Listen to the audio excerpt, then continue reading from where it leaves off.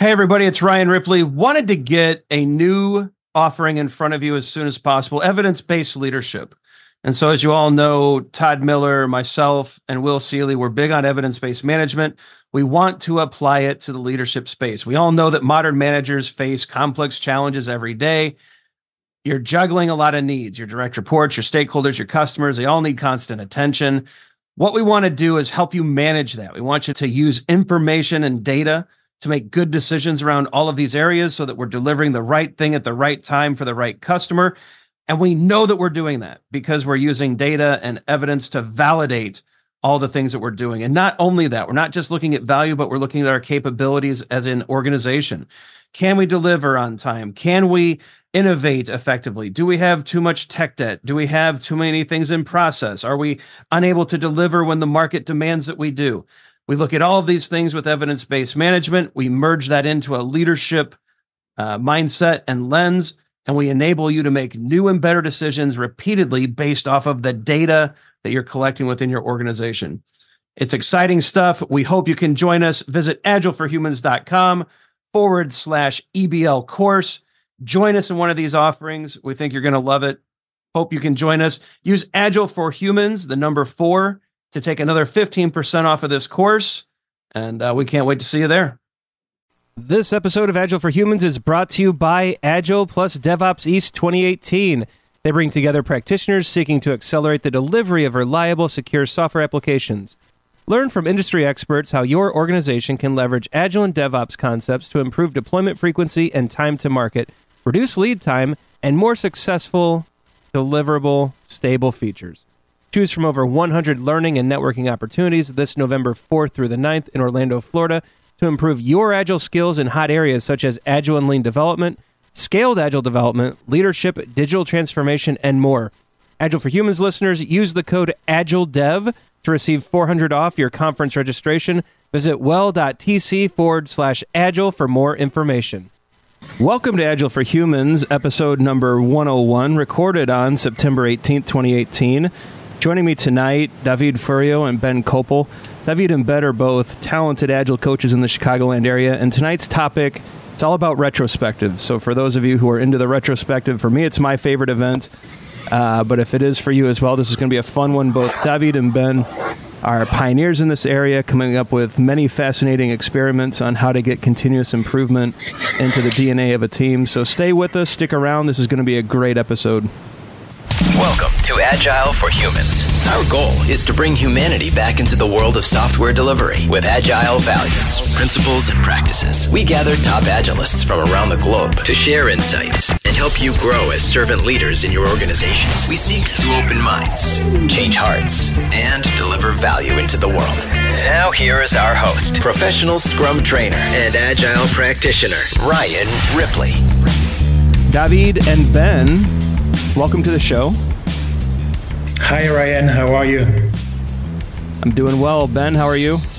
I'm great, Ryan. Thanks for having me on. No, you guys are always welcome. This has been way overdue. Ben and David and I used to work together up in Chicago. We've spent a lot of time talking about retrospectives and trying new ideas, and so I've been excited to get these two guys on the show to really dig into some of the experiments that they've been up to. I know that David loves to mess around with micro formats and combining formats, and Ben's been doing some things with daily retros and some other experiments. I'm going to let them really dig into that. But guys, what is the latest experiment? What have you been trying? So just to give a little context on my perspective on retros, I think retros evolve with the maturity of a team. So you might want to start very simple with the format that everybody knows, what goes well, what can be improved, but then to break the monotony and keep the motivation around this great ceremony, you might want to experiment, and that's what I really enjoy doing. So I try to throw kids games. You said I mix formats just to make sure that you create more opportunity to be creative, and it's really a facilitation laboratory, I would say. How about you, Ben? What have you been up to with retros? And actually, you know what? I like what David did there. He kind of gave his philosophy and the way he approaches it. What's your approach, Ben? And then we'll get into some of the practical tips. Sure. So my approach is really just making sure that, first off, that everyone kind of understands the point of a retro and what we're there to do. So just making sure everyone has that context.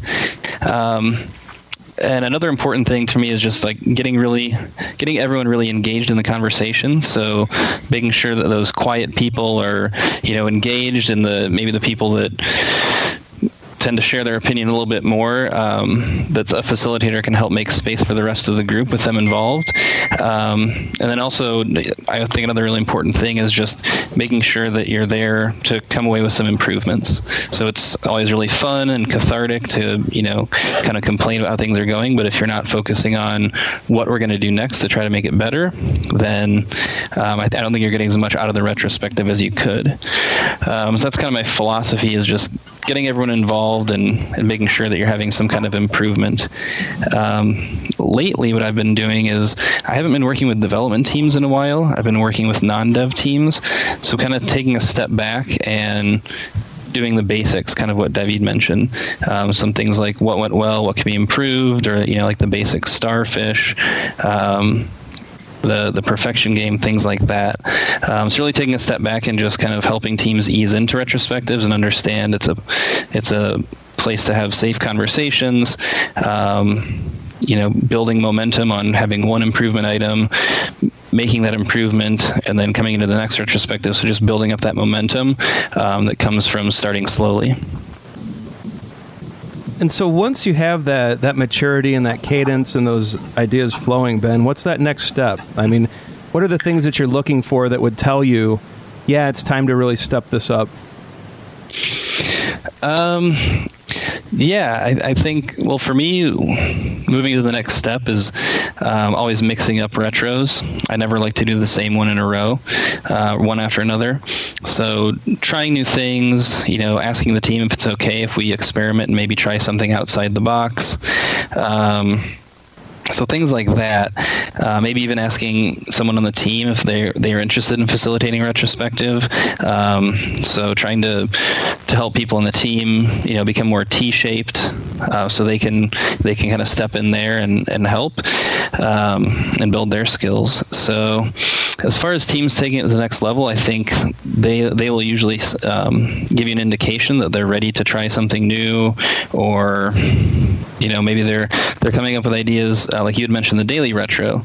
So I was on a team where, they wanted to try something new. So instead of waiting till the end of each sprint, it was a 1 week sprint.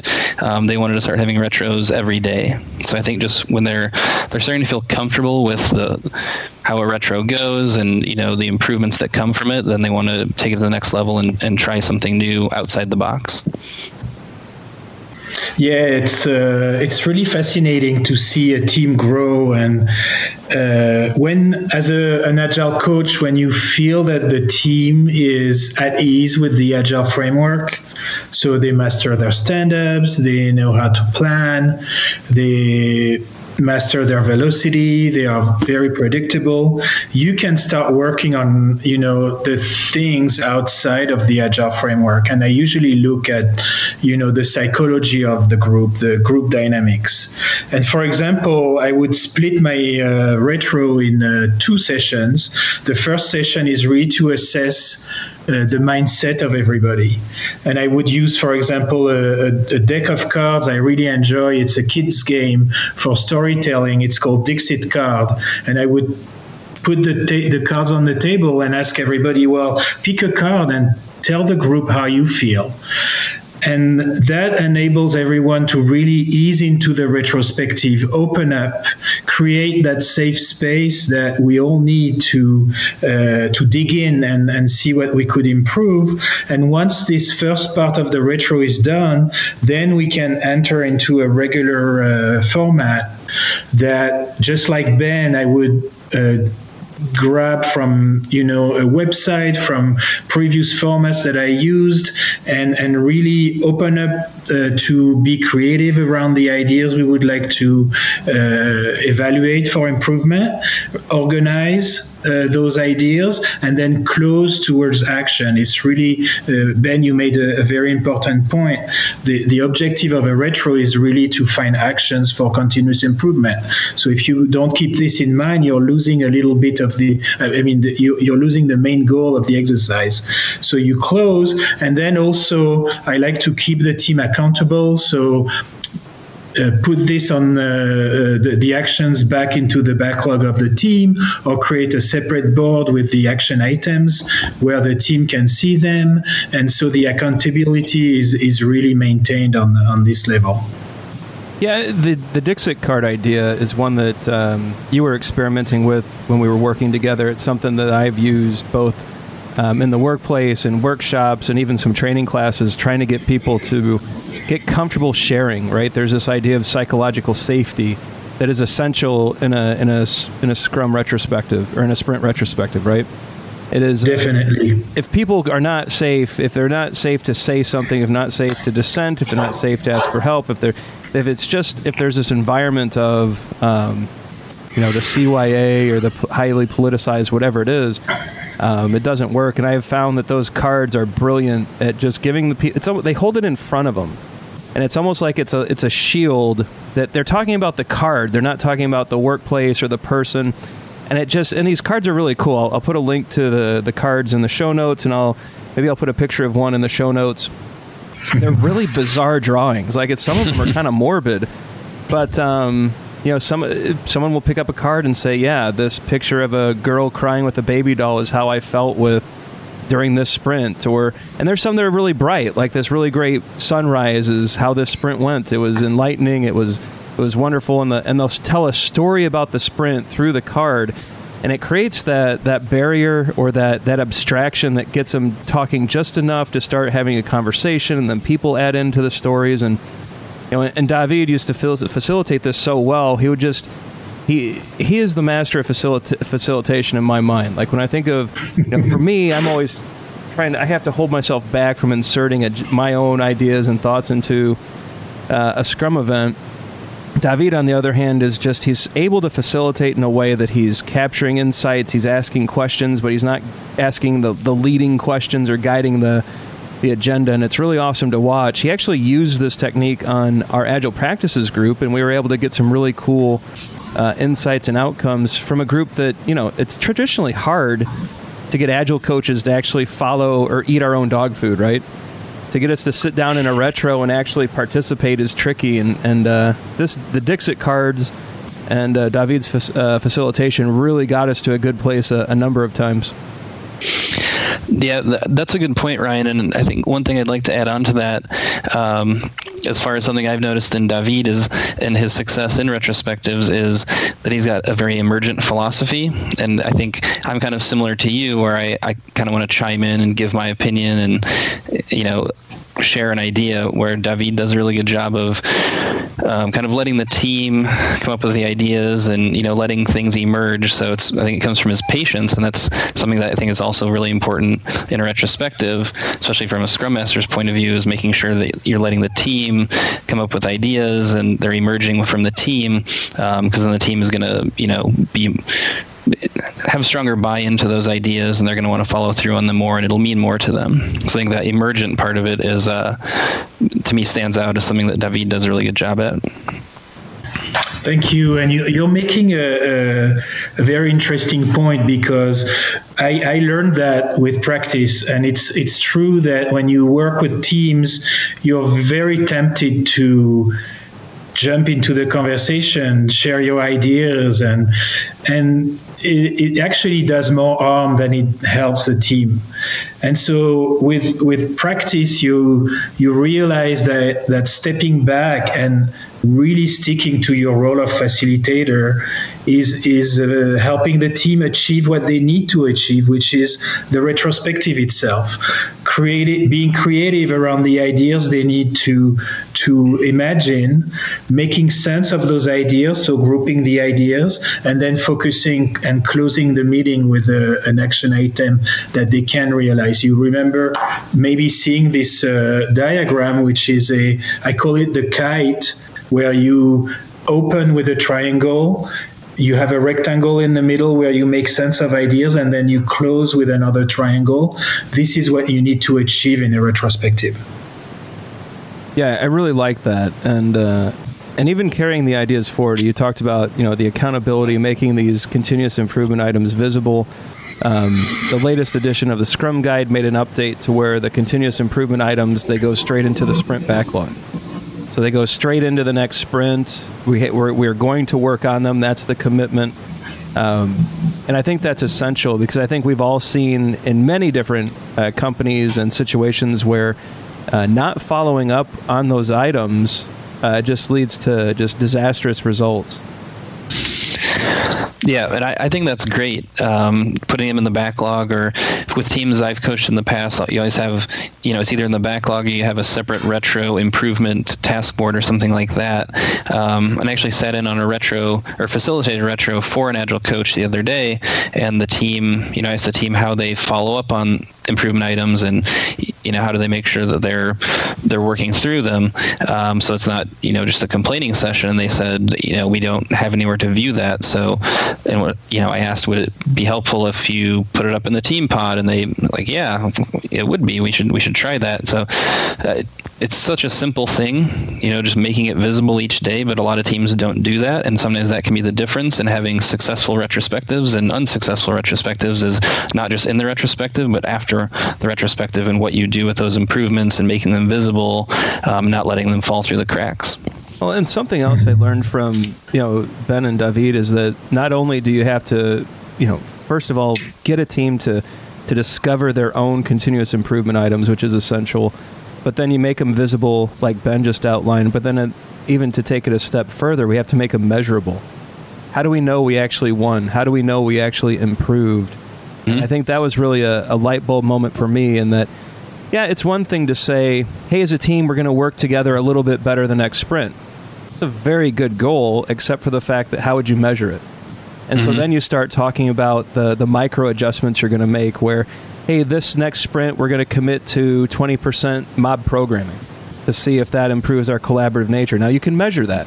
Did we spend 20% of our time working in this way? And then was there some kind of quality increase through fewer escape defects, through a happier product owner, through some net promoter score? You can start actually measuring improvements and seeing trends, as opposed to these nebulous improvement items that are just really, really hard to ever quantify. And then in turn, it's really hard to get teams excited about. Mm-hmm. Yep. Yeah, it's a very good point. It reminds me that I have tried something around metrics that was very interesting. So it was with a high-performing team, and I realized that some of the activities that we were doing during retros were partly learning and teaching.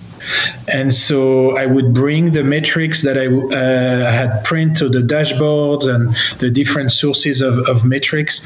I would put them on the board, and we would spend maybe 1/3 of the retrospective time into going through the metrics, understanding what they mean, the trends. For example, if we had decided a couple of retros before that to approach mob programming or things like this, we would look at the impact on the health of the team or the health of the code, and then we would segue into a classical format of a retro. So based on the learnings, based on the observations, we would educate ourselves, give some context based on data, on fact, and it would help us have a more focused retro, and it was very successful. I think that's an awesome point. I also like your inclusion of team health, because I know another practice that Ben really led was taking the Spotify team survey model and making that actionable into a Google. I think it was a Google poll, and we were able to get some team insights and able to get some learnings about where the teams felt they were at, and that really influenced a lot of the ways that we were facilitating and running retros. I thought that was a really good addition because we could see some other, the data in and of itself may not be interesting, but the trends can help. And it gave us just another viewpoint, another look at the dynamics around us, and gave us another way to kind of see, or at least to gain some insights. And I thought that was a really cool adaptation as well. Yeah, that was really interesting. So thanks Spotify for allowing us to steal that. But it also led to some trends that we saw at the organizational level too, which was pretty cool. So identifying that developers thought that code health was really poor. So facilitating a large meeting with anyone who was interested, talking about code health and why why do we have all this technical debt? What does technical debt mean? How can we write better code? So just through retrospective input, finding out the organizational level that all these people felt a certain way about code health, and then we could start to discuss how can we make that better. And you guys were there, so they started. There was a group called Engineering Education that started up book clubs and tech talks and things like that. So a whole group started that was trying to improve the craft of coding, all just from asking people what they thought in retrospectives. So it was pretty cool. Yeah, that was a really neat outcome too. It wasn't just a team continuous improvement item. It was actually an organizational improvement, right? So at the org level, because I know leadership was involved in some of those meetings as well. So initially that survey kind of revealed a disconnect as well, where leadership was kind of under the impression that things were perhaps better than what the development teams felt. And there really had to be this reconciliation of ideas and what technical debt really meant. And so I thought it drove a really interesting conversation up and down the org chart. It led to quality really becoming a first-class citizen again within that workspace, and it was a organizational improvement, not just a team. A really cool experiment that I hope the listeners try out. Get out there, get some of these surveys going and see where all the way from the CEO down to the janitor what they think about the company and how things are going. You might see these disconnects, and that's an awesome opportunity for someone like David or Ben to then come in and facilitate a retrospective around that. To really find where the gaps are in understanding and in thought, and then really find those true continuous improvement items, because that's where I think those uncomfortable moments, because they are certainly uncomfortable, I think that's where all the growth comes from. Yeah, and you're making a great point, Ryan, and I believe that's where the genius of Ben resides, is taking the power of retrospective that is centered on the team and pulling it all the way to leadership and consolidating this data and making it a company tool to surface where the team are struggling, where the team are winning. What can we do on the company level, leveraging the leadership team to really pull this continuous improvement effort all throughout the company?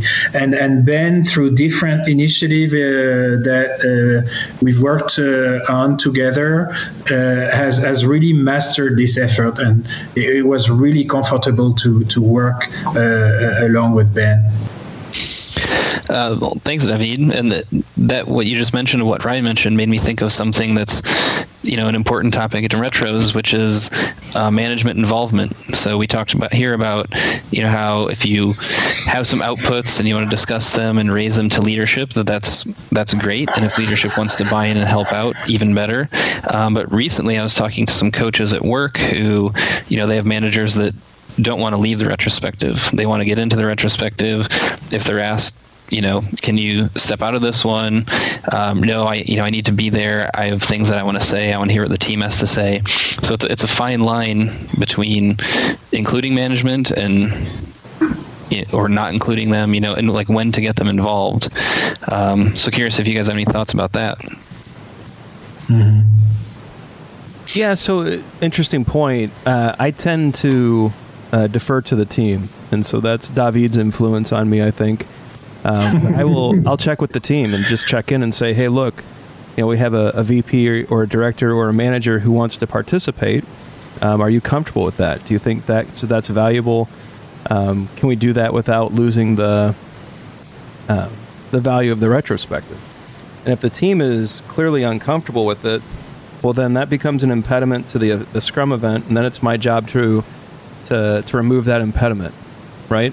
Mm-hmm. So then it's a discussion with the management about how this is about continuous improvement. If they really want to say something, and actually I would kind of push back a little bit on the idea of a manager needing to have some kind of agenda item in a retrospective. I would actually argue that is more appropriate in a sprint review, right? So that's an opportunity for leadership, for management, for stakeholders. That's for everyone to get together and not just do a demo, right? It's not just a demo. It's an opportunity to talk about the product backlog. It's an opportunity to talk about progress, budgets, how the product's doing in the marketplace, feedback from customers so that we can make those adaptations to the product backlog so we can get ready for the next sprint. I think that's a great time for management to be present, to see what the team's doing, to hear about the concerns, and then to give their feedback along with the other stakeholders. And that way, the development team and the Scrum team, holistically, they can keep that sprint review or that sprint retrospective to themselves. They can, really talk about the relationships, the issues within the team, and come to some consensus in a safe, more controlled way. And then both sides still get what they want, right? And so I'm wondering if perhaps a better understanding and facilitation of the sprint review could alleviate a lot of this pressure that management's feeling to participate in the sprint retrospective. I think you're right. I think it could, because it seems like a much more... all of a sudden you got my mind going very fast, because when I have this type of situation, it's always an opportunity for so many action with the team. First of all, it's the opportunity to, you were right, to ask the team, what do you think? Should we have the manager in our ceremony? Because this ceremony is supposed to serve the team. So what do you think? But also it's an opportunity for coaching the manager, the dev manager, on maybe let go if he needs to really, trust the team more, or look at, you're making a great point. The sprint review is the format, what we're looking for. Do we have the right level of information? Or so that anytime you have a tricky question like this, I take it as an opportunity for great coaching. Well, I see it also as an opportunity to fall back on the Scrum values. Right? So if we have these sticky situations, the questions that come up that's not covered by Scrum, right? So can a manager attend a sprint retrospective? Well, Scrum's silent on that, right? It doesn't say yes or no.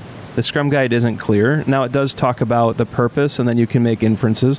It's the same question like how many Scrum teams should a Scrum Master serve? Well, there's no guidance on that, right? And so now we have these really sticky situations where the values come into play, where we talk about what is the focus of in the case of the retrospective, what's the focus of the Scrum event? Well, the focus is on continuous improvement. Now, does a manager showing up with an agenda disrupt that focus? Potentially, perhaps. How about openness? Can the team act in an open way in a sprint retrospective with that manager there? Maybe, maybe not. The commitment and courage, right? Are we going to have to pull too much on courage to be open? And then is the commitment going to be to pleasing the manager instead of finding true improvement, right? And finally, respect. Are both sides going to be respectful enough and maintain that decorum in order to have a positive conversation? I think when you start pulling those values in, the Scrum values, I think you can get a rich conversation around whether or not something should happen as well. And when you combine some of these tips, I think it's much simpler to get to clarity on a lot of these sticky questions, right?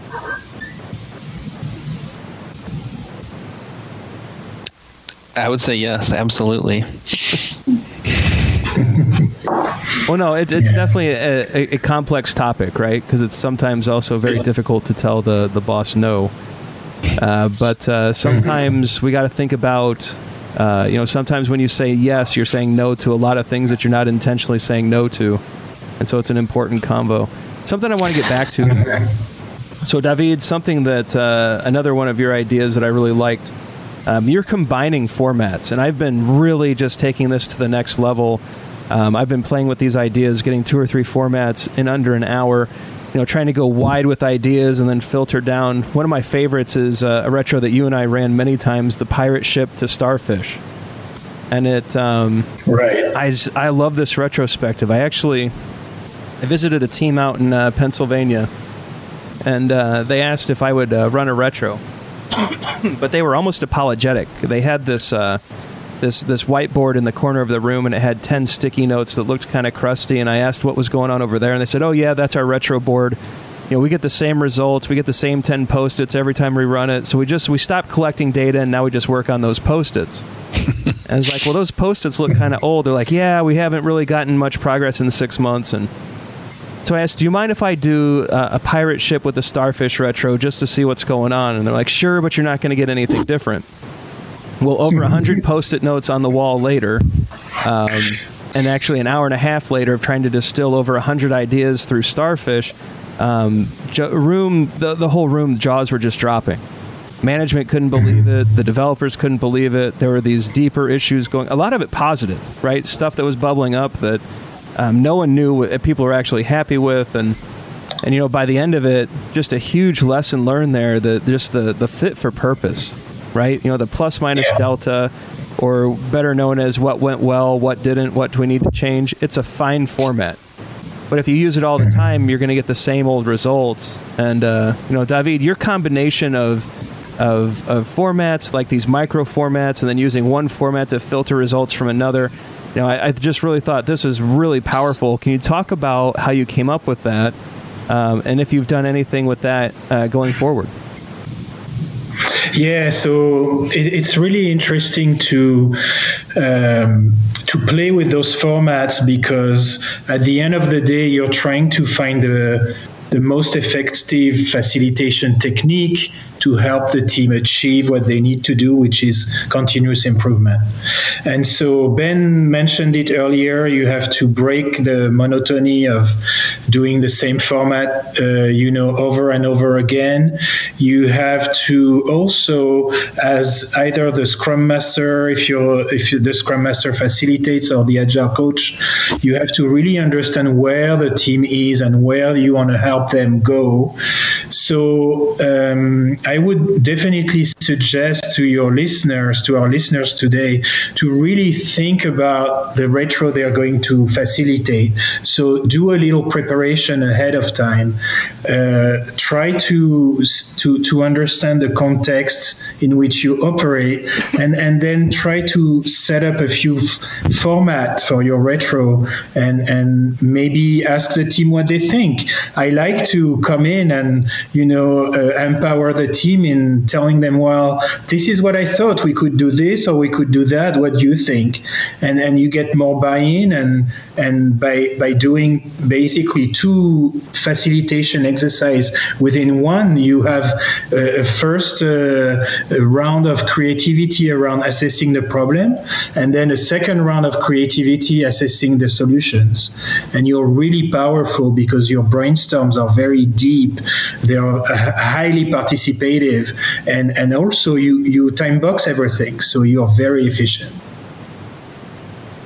Yeah, I think David makes a really good point there about spending time to plan for the retro. I know, when I was earlier on in my Scrum Master career, I didn't really spend a lot of time planning for it. I would just go to the retro and we'd talk about what went well and what could be improved. But as I matured as a Scrum Master, and I see a lot of people doing this now also, is I think Scrum Masters should be spending a couple hours maybe at times preparing for a retro. Like David mentioned, maybe it's looking at data or metrics that could be interesting, or inspecting the improvement items from last sprint, or just thinking about retro formats you've done in the past and how they worked. But just really thinking through how can you make this an effective meeting for the team, because for the Scrum Master, the retrospective is really the time when the Scrum Master gets to shine and gets to show their stuff. So for me, when I'm facilitating retro, I'm spending an hour or two at least kind of planning for that retro, getting prepared, and really thinking through it to make sure that it's effective and a good use of everyone's time. I think that's really important, and I think it gets overlooked a lot. Well, It comes back to, newer Scrum Masters especially. I know all three of us have mentored newer Scrum Masters, and I think we all still do that today. And one of the questions that they inevitably will ask is, well, what do you do all day? and it's a weird question, but a very reasonable one at the same time. And one of my answers is, well, I'm preparing for the Scrum event.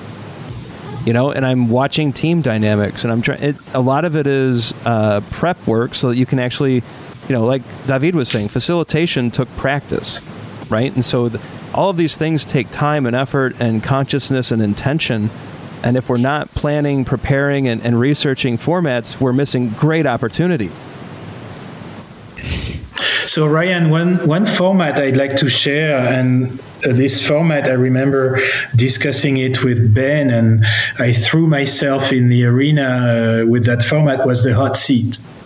And at the time, I thought it was interesting to not retro on the team, but retro on the agile coach. And so what I did with this format, I tweaked it a little bit, and I divided the retro time in 3 phases. The first phase, I went back over the definition of the role of an agile coach for that team. So on the board, I listed all the tasks that, from my perspective, I was supposed to do for the team. Then I told the team, well, we are going to retrospective on this format. But I'm going to leave the room, and I'm going to let you reflect on what goes well, what can be improved around this role and those definitions. And then you can call me back into the room and we can debrief together. And when you facilitate a group and the group really dives into your offer and makes the most of it, I was really impressed by what they came up with. They came up with ideas that I couldn't have found myself, and that's where I love, the power of 10 brains instead of just using yours. And at the end, I asked the question, well, should I stay or should I go? Like, do you want me to keep working with you or not? And collectively, we redefined the role. We came up with a few leads for improvement. And it was not just me doing my job, but I was part of the team more than I've ever been. It was an amazing experience. So do you happen to recall, if it's company proprietary, feel free to tell me no, but was there something that really came out of it that stuck with you that led to some introspection, some improvement, something that you really were surprised by that you had to really sit down and think about and ultimately work on? I forgot the details. I'm sorry. It was a while back, but the level of collaboration that was created from this exercise was outstanding. It tied the bonds of the team around the role of the coach. It was an amazing experience. It took a little courage because, put yourself on the hot seat. You don't really know what's going to come out, and I don't regret it. No, that sounds great. I mean, it's the ultimate act of servant leadership, in my opinion. You're putting the needs of everyone above your own, and you're making sure that you're meeting them, and you're giving people opportunity to do that. So you're living the 5 Scrum values. You're committed to improvement and to your service levels. You're focused on what the team needs. You're open to feedback. You're respecting the viewpoints of the Scrum team. I mean, it's an awesome practice, David. I love it. Yeah, and I remember David talking to me before he did this, and he mentioned he was a little bit nervous, but he wanted to do it, and we had talked about it a bit, and then he came out afterwards, and like he said that he had offered this thing to the team, and the team were really excited about it, and they went all in on it, and it was a great retro. And I just remember David and I afterwards talking about it and just being really excited, kind of like these agile nerds, like just as most agile coaches know this feeling, because sometimes you put yourself out there and with the team, you're not sure what's going to happen, and when they're really engaged and they get really involved in that and get excited too, it's a lot of fun and brings a lot of energy. So I remember that it was really cool, and a lot of the other agile coaches and Scrum Masters at the office that David shared it with were really impressed by it, and I think some of them went and tried it too, and it just it gave us a new angle and kind of a new perspective on how to engage the team. It was very cool. That's awesome. So guys, as we wrap up this discussion, it flew by quickly. What are some sites or some resources that you both turn to when you're thinking about the next retrospective format, when you're looking for inspiration, or when you just need some new ideas about how to get the teams to figure out what to improve on next? For me, the main one I go to is it's Retromat. I don't remember the URL, but Retromat, and that's the one that it actually has. It's like I'm trying to think of the machine in Vegas where you pull the slot and pull the handle and all the things spin around, but it gives you a different lineup for each of the 5 different steps. So for setting the stage, collecting data, generating insights, deciding what to do, closing, it gives you tons of different options. So there are hundreds on that Retromat site. That's kind of my go-to. And then there's also a Trello board out there that Phil Rogers has put together that's really helpful too. Nice. How about you, David? Yeah, I would say the same sites, and I also Google. I use Google a lot to just look for different formats of retros, and I also create my own now. I thankfully, with experience, feel comfortable enough. And for example, the other day, it was the end of a project, and the retro format that we did was I called it time capsule, because we kind of assessed, the situation of the project, but we didn't know if the code would be used by another team or not. So I suggested to the team, how about we do a retro and we put all the results in a time capsule for a team to pick up.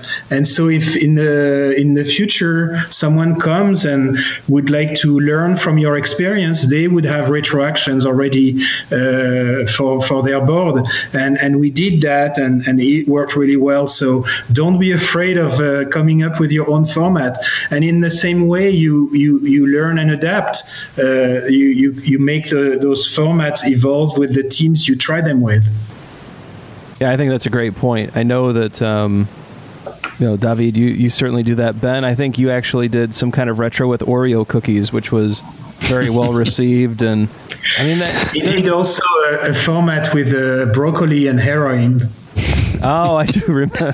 I think I saw a picture of that. If I can find the picture, I'll post it. Look, the opportunities for creativity and novelty are endless in the retrospective, right? I think if we really have paid attention to our teams, we understand the dynamics, I think there's opportunity there to really customize and tailor a retro to exactly the insights that, or at least to create the space for the insights that the team may need in that moment. And so it's really, for me, it's an essential area to practice and sharpen, to get good at. I know Esther Derby just released a course on Teachable, where she really goes back to the basics and says, here's the foundational knowledge of a retrospective. And I've been really enjoying that. I'll get a link to the show notes in that as well, because I know that even though we've all been doing this for 10, 15, 20 years, but even the basics, I think it's important, like with any skill or any sport or anything that you're really trying to master, getting back to the basics and really practicing those every once in a while is essential. So we'll link to the sites that David and Ben mentioned. We'll link to Esther's new course. There's some great books out there as well that I've been reading. I've actually been experimenting with liberating structures in retrospectives. And so if you're not familiar with liberating structures, we'll put a link to that as well. These are kind of micro formats that really create space for discovery. And it's been really powerful. So it's been a really fun journey experimenting with those. So I've been taking the lessons from David and Ben, mixing in some liberating structures, and really trying to take some of those ideas even further. And so that's been a really enjoyable. And so that's the other part. People ask, what do Scrum Masters do all day? Where do we get enjoyment from our work? Of course, we're servant leaders. Of course, we enjoy serving the teams. But I think, as you can hear from the three of us, how excited we get talking about formats. You can really geek out on this stuff, and there's a lot of fun trying to figure out the next format and sharing it with your teams and seeing what outcomes you can get to. Yep, that's a good point. And one thing to mention too, because you talked about kind of expanding the retrospective. So I've done retrospectives with my family a couple of times. So after family weekends with my wife, just sitting around, just saying, how did you think that went the weekend? And we talked about, like it would have been better if I helped do some more dishes for my wife, things like that. And then I facilitated a retro with family after New Year's holiday. I facilitated with people age ranges from like 7 to 65, people who'd never done this before, and came up with improvement ideas that have actually been acted on to try to make a family gathering better. So it's not just for teams, software development. It can be the marketing group or with your family or anything. So it's really fun for me at least, to think about continuous improvement a lot, and kind of expand it even outside the workplace. Yeah, I've even incorporated them into my my Scrum.org courses. So at the end of a class, I will run. So what I find interesting about, especially the professional Scrum Master course, is that we do have content about the retrospective, but we don't go very deep. And so what I've tried to do is incorporate a retrospective at the end as the way for students to give me feedback, almost like David's hot seat format. But it also shows them, I usually do some combination of pirate ship, starfish. There's a few others that I'll pull from. Sometimes I bring the Dixit cards and we'll even do that. But I want them to see a few different formats, and then I'll do micro formats. There's the 4 L's. What did you like? What did you learn? What did you long for? And what did you love? I think is the 4th one. And so I'll put those up on the wall. So during breaks, I'll ask them to put a Post-it up for those. So I'm trying to show as many different micro formats, but also some of the larger formats as possible, so that people are going back into the world and starting their careers as Scrum Masters, at least knowing that there's more than one format. And I've gotten a lot of really good feedback from Scrum Masters saying, yeah, that was really helpful, and it got me investigating other formats. And I know that's been valuable to people as well. Definitely. Or even doing a quick retro after the meeting. You just had a 60-minute meeting, save 5 minutes at the end for a quick retro. Yep. How can I make this meeting better in the future? Well, and I even like your idea of the daily retro, right? And then at the end of the sprint, you can do a timeline retrospective with all of that feedback and input, and then you can feed that into some other format. And the opportunities for creativity, like I said, are boundless. And you two, David and Ben, you're definitely ahead of the curve and experimenting with this Scrum event. So I really appreciate you guys coming on the show, sharing some of the insights, and basically geeking out with me for about an hour about retrospectives. I hope we do this again soon, because I have a feeling the three of us could talk about this stuff for hours on end. But this is the end of our time box. And so at this point, David and Ben, you're more than welcome to share anything that you have going on. Ben, I think year 2 of the Agile Coaching Summit is coming up. I'm sure you want to share that.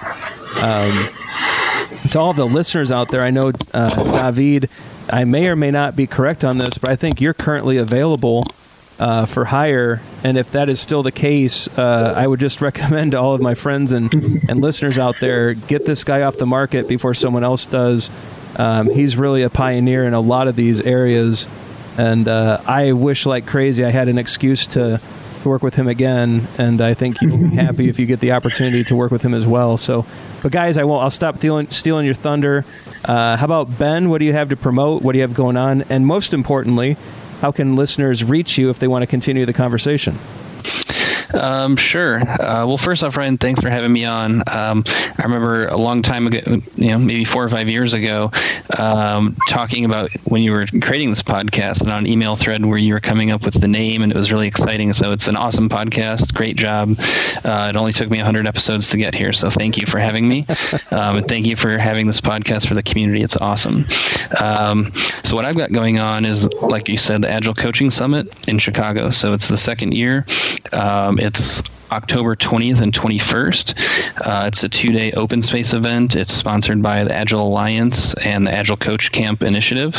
So you can Google it, Agile Coaching Summit. You'll find the Eventbrite page. Sign up. It's going to be awesome.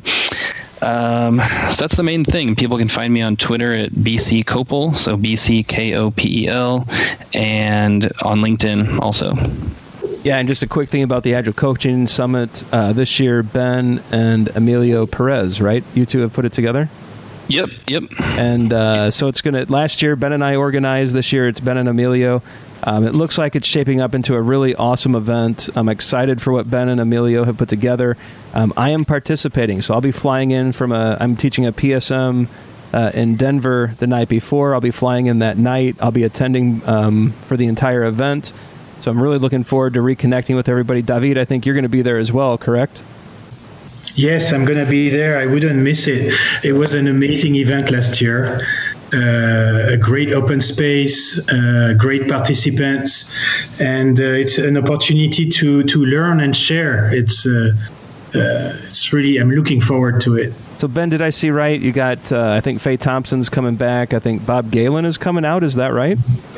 Bob was signed up, but he had to cancel, so he's not going to make it anymore. Okay. We do have a lot of great people coming out. It's a great opportunity to meet Ben, to talk to David. I'll be there if you're interested in that. All of the great coaches, I think, at Uptake and a bunch of other great companies in Chicago are going to show up. I think this is a really good opportunity. I think it's fairly inexpensive, Ben. Are the tickets, what, $90, $99? $99. Yep, it's pretty cheap. Breakfast, lunch, 2 days of open space, some networking events, and there's a lot of learning and sharing with a lot of people interested in talking about Agile. So not just Agile coaches, but Scrum masters, product owners. It'll be a good group, and it'll be a good time. Yeah, it's probably the best bang for the buck that you're going to get all year. So join us in Chicago. We'll make sure to link that in the show notes. And I hope everyone on the podcast can make it, because it's it's a huge event. And I don't know, I got a lot out of it last year. I really enjoyed it. So, and I know everyone else did too. David, how about you, my friend? What do you have going on? How can people reach out? And have you been taken off the market yet, or are you still up? Are you still for hire?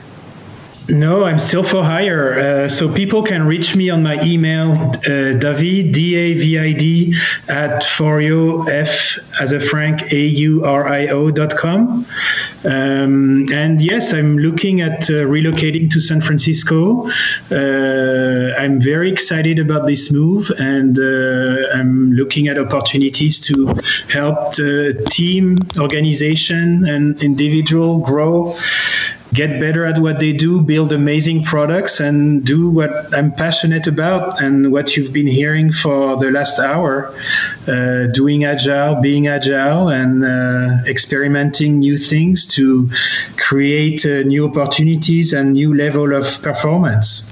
I don't know if the passion is in my voice, but it's definitely in everything I do. It's great to hear. And so, like I said, if you're looking, especially if you're in the San Francisco area, David is great. Snatch him up. He's not going to stay available for long. Well, all right, Thank guys. you, Ryan. This was a blast. It's been way too long since the three of us have actually talked. I need to hop on the South Shore and come up for lunch sometime in Chicago. So we'll make that happen in the very near future. But it's great to catch up with you. I've missed this, and so I really appreciate you hopping on the podcast and spending an hour. This was a lot of fun, and I hope we do it again soon. Thank you, Ryan. Agreed. Right. It was awesome. For the listeners out there, we're over 100 episodes. We're back to a consistent delivery. We're going strong. We've got the new intro stuff going on. I hope you like it. I'd love to hear the feedback on that. There's some more improvements along the way. These next few weeks, I'm going to be busy teaching a lot of the Scrum.org courses. If you're interested in that, check out RyanRipley.com. A lot of classes coming up. The Advanced Scrum Master course is really exciting. The first one's Indianapolis, October 3rd and 4th. It's guaranteed to run. It's almost filled up. If you'd like to get in on it, hit me up on email or Twitter. We might be able to do an Agile for Humans discount code. Let me know you're interested, and we'll see what we can do. But, that one's almost full, and then it's on to Denver and Tampa and Washington, D.C., and those classes are filling up fast. So check it out, the Advanced Scrum Master course. It's a really great deep dive into servant leadership. It blew my mind when I took it, and I think you're going to like it too. So that's enough selling for one podcast episode. Appreciate everyone being here, the sharing, the numbers, the downloads that continue to go up even when I haven't been consistent, which means we have one of the best communities out there on the internet, and just really appreciate it. Thanks to all of you, Agile for Humans actually has hit the top 100 in technology on iTunes, which is a huge moment. Like, that's a monumental thing to hit. It puts us in the top 5% of all podcasts on iTunes, and that's just, when I saw that last week, I was just stunned. And so thank you so much to the listeners, your support on Patreon, on iTunes, on giving reviews to the show, on your feedback. It's just phenomenal, and I just really cannot thank you enough. And so I'm going to leave it at that. I just really appreciate the support. I love people like Ben and David who are pioneers in their space and they share their insights. And this is why we do the show, right? This is just get the information out into the world and hope that people do great things with it. And so with that, I'm going to wish everyone a good evening. You're listening to Agile for Humans with Ryan Ripley. Learn more at ryanripley.com.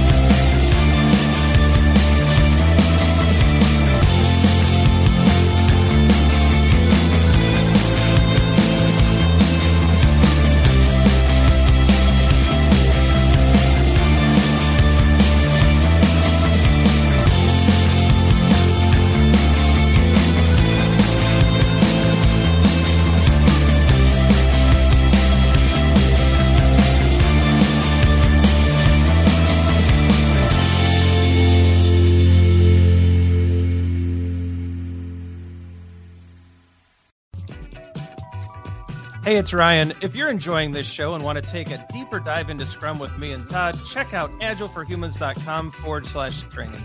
Be sure to also look at the show notes to subscribe to our newsletter, get a copy of our book, Fixing Your Scrum, and learn more about working with us at Agile for Humans. Thanks for listening, and Scrum on.